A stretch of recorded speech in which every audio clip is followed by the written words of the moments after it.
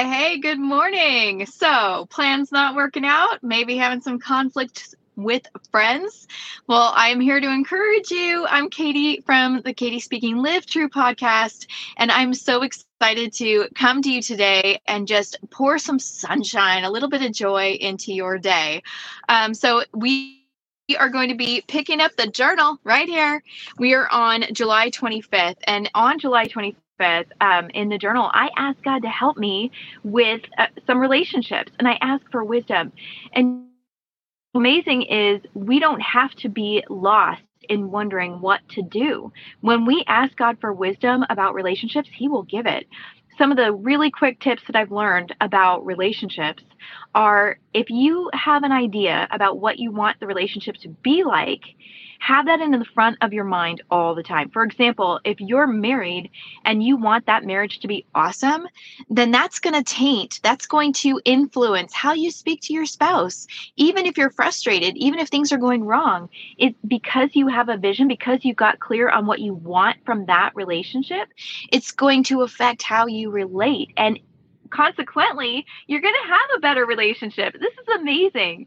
So then step two is just to communicate, learn how to communicate that desire for that relationship. For example, during COVID, my husband and I were basically sequestered. we spent a lot of time in the house alone with our two sons. My husband was very sick with lupus. It affected his lungs. So it was like, what are we going to do? He was terrified to go out. I was not. I was like, hey, God's in control. But he was terrified. And I really had to like step back and learn, okay, if we're going to make this good, even in this situation, what is it I really want for this relationship? And so I started writing those things down. I wanted a weekly date, and I had to learn how to say, honey, this is what I really want, instead of why don't we ever, right? Like if you start a conversation with why don't we ever, it's not going to go well. So I had to learn to communicate. And then I had to bring that to the conversation and learn how to speak differently. And the good news is we ended up cultivating this fantastic dating relationship. Even during COVID, we would go to waterfalls almost every Friday. We started doing all these things together that worked for us. But if I had not gotten clear on what I wanted for that relationship, I wouldn't have been able to communicate what I wanted. And I wouldn't have communicated in a way that he could hear it. It would have been very demanding because I was already frustrated, right? But we can take all that to God and see what He wants for us. So anyway, I've written the steps in the notes of this video so you can want you exactly. And then the other thing is, what do you do when things get totally messed up? Right. So for a very long time, we have been without a vehicle of our own, and we've had somebody let us borrow their vehicle from time to time. This is amazing. Look at what God did, guys. I am in a Tesla. Today, I'm renting a Tesla from Uber to Uber because in between speaking and writing and coaching, I'm Ubering. And the thing is, like, nothing is perfect. So the nearest Uber charging station to me is literally 29 miles from where I live. So I'm sitting in Brentwood, Tennessee at the Target charging at an Uber supercharging station because things didn't work out. And then an amazing thing happened. I met somebody through Ubering who was like, I want to help you get your car working again. And she literally gave us a gift to get our car working again. I didn't even know this lady, but she believed in our vision. Like I keep my little quote cards about my speaking and writing and coaching. I keep these in the car. So, and I gave her one of my books. And anyway, she was like, I want to give your family a gift to help you get your car fixed. And I was like, oh my gosh. So we had been talking to a mechanic, but one of our sons had said, do not go into debt for this, Mom. Do not borrow money to get the car fixed. And it was going to be like a lot of money, like thousands and thousands of dollars, but it was going to be less than buying a new car. And I had to call back the mechanic and say, hey, I know you found an engine. I know that you guys are all ready to go, but we're just not, as a family, we're just not on the same page about this. We've decided not to go into debt to fix it. And, right after we made that decision is when I found out about renting from Uber to use an Uber vehicle to actually drive for Uber. So it works with my other work commitments. And it gives us a vehicle to use. And then this lady that I met from Ubering gave us a gift to fix the car. So we are on cloud nine, just like blown away that God would provide for this lady. But it has been roadblock after roadblock to getting the engine fixed. So I was at the mechanic on Monday and I see the engine and it's like, it's got like a 3-year guarantee. It's amazing. It's so amazing, you guys. I'm so excited that my car is going to get fixed. I love my little car. It is amazing. Like, it's a great little car. It's totally paid for. Like, we love our little car. We want to keep that running as long as we possibly can. And then I get a text this morning. So Monday was 4 days ago. It is Thursday. And they told us it's going to take 2 to 4 weeks to make this happen. They've got to remove the engine, put a new engine in the vehicle. It's a big deal. And I got a message this morning, and it was from one of my favorite mechanics over there. They're Christians at the shop. They're amazing. I love them. And he's like, the whole shop basically has COVID, and we're not going to be able to do anything on your car. And I'm just like face palming. And immediately I'm like, oh my gosh, this means I'm going to have to rent another Uber car for another week. That's like really expensive, all this, right? And then I'm like, no.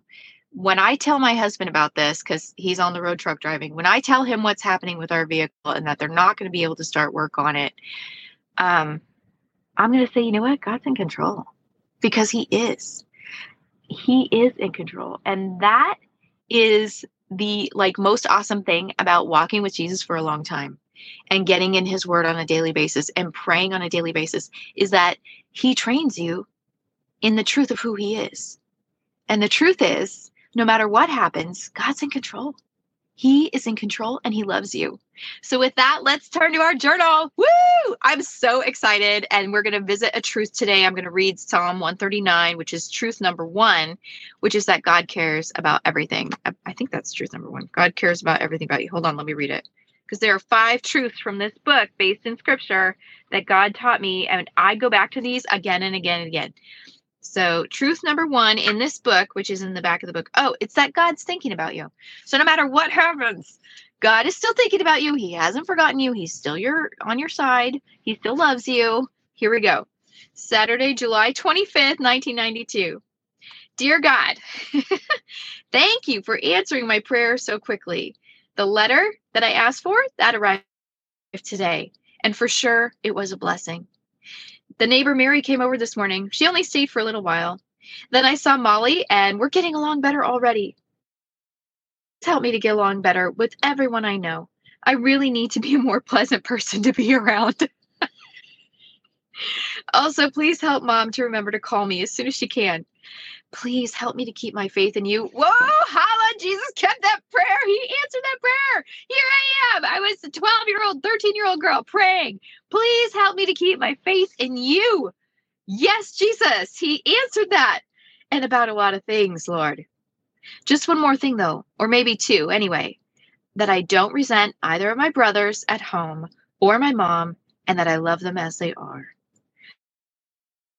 More minor prayer requests are that I get my plane ticket before Saturday and that I get to go home on Saturday. Please, dear Lord, help things to calm down before I get home.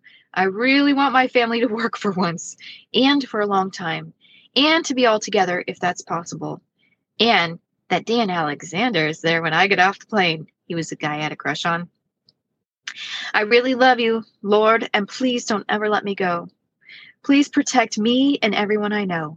Help us all to have a peaceful night's rest and a wonderful sunshiny day tomorrow. And Jesus, bless your holy name, I pray. Amen. Amen. It's easy to prayer journal, guys. It's easy. Get your prayer journal going. And Psalm 139 says this. You could just listen to it. Let it wash over you. Oh, Lord, you have examined my heart and you know everything about me. You know when I sit down and when I stand up. You know my thoughts when I'm far away. You see me when I travel and when I rest at home. You know everything I do. You know what I'm going to say even before I say it, Lord. You go before me and follow me. You place your hand of blessing on my head. Such knowledge is too wonderful for me, too great for me to understand. I can never escape from your spirit. I can never get away from your presence. If I go up to heaven, you are there. If I go down to the grave, you are there. If I ride the wings of the morning, if I dwell by the farthest oceans, even there, your hand will guide me and your strength will support me. I could ask the darkness to hide me and the light around me to become night. But even in darkness, I cannot hide from you. To you, the night shines as bright as the day. Darkness and night and light are the same to you. You made all the delicate inner parts of my body and knit me together in my mother's womb. Thank you for making me so wonderfully complex. Your workmanship is marvelous. How well I know it. You watched me as I was being formed in utter seclusion. As I was woven together in the dark of the womb, you saw me, Lord, before I was born. Every day of my life was recorded in your book. Every moment was laid out before a single day had passed. Woo! How precious are your thoughts about me, O God. They cannot be numbered. I can't even count them. They outnumber the grains of sand. And when I wake up, you are still with me. So good. Dear friend, this is what God says about you. He is with you. His thoughts about you outnumber the grains of sand. God is thinking about you. Let me pray over your day and my day. Father God, we come before you and our lives are but a vapor. I pray, Father, that all of our decisions would be made in light of the fact that we are eternal beings and we are either invited and welcomed and righteously have a ticket to spend eternity with you through your Son, Jesus Christ, or we are enemies of him and will be separated from you eternally in hell and torment. May that reality affect every decision we make. May we live the fact that you have invited us into your kingdom. You've invited us to be friends with you, God. And may we invite others to know and be friends with you too. It's in Jesus' name we pray. Amen. Amen, friend. Please like, share, and leave a comment. And I will see you next time on the Katie Speaking Live True podcast to inspire you to live true in your faith, in your finances, in your fitness, in your friendships and family. God bless you. Bye-bye.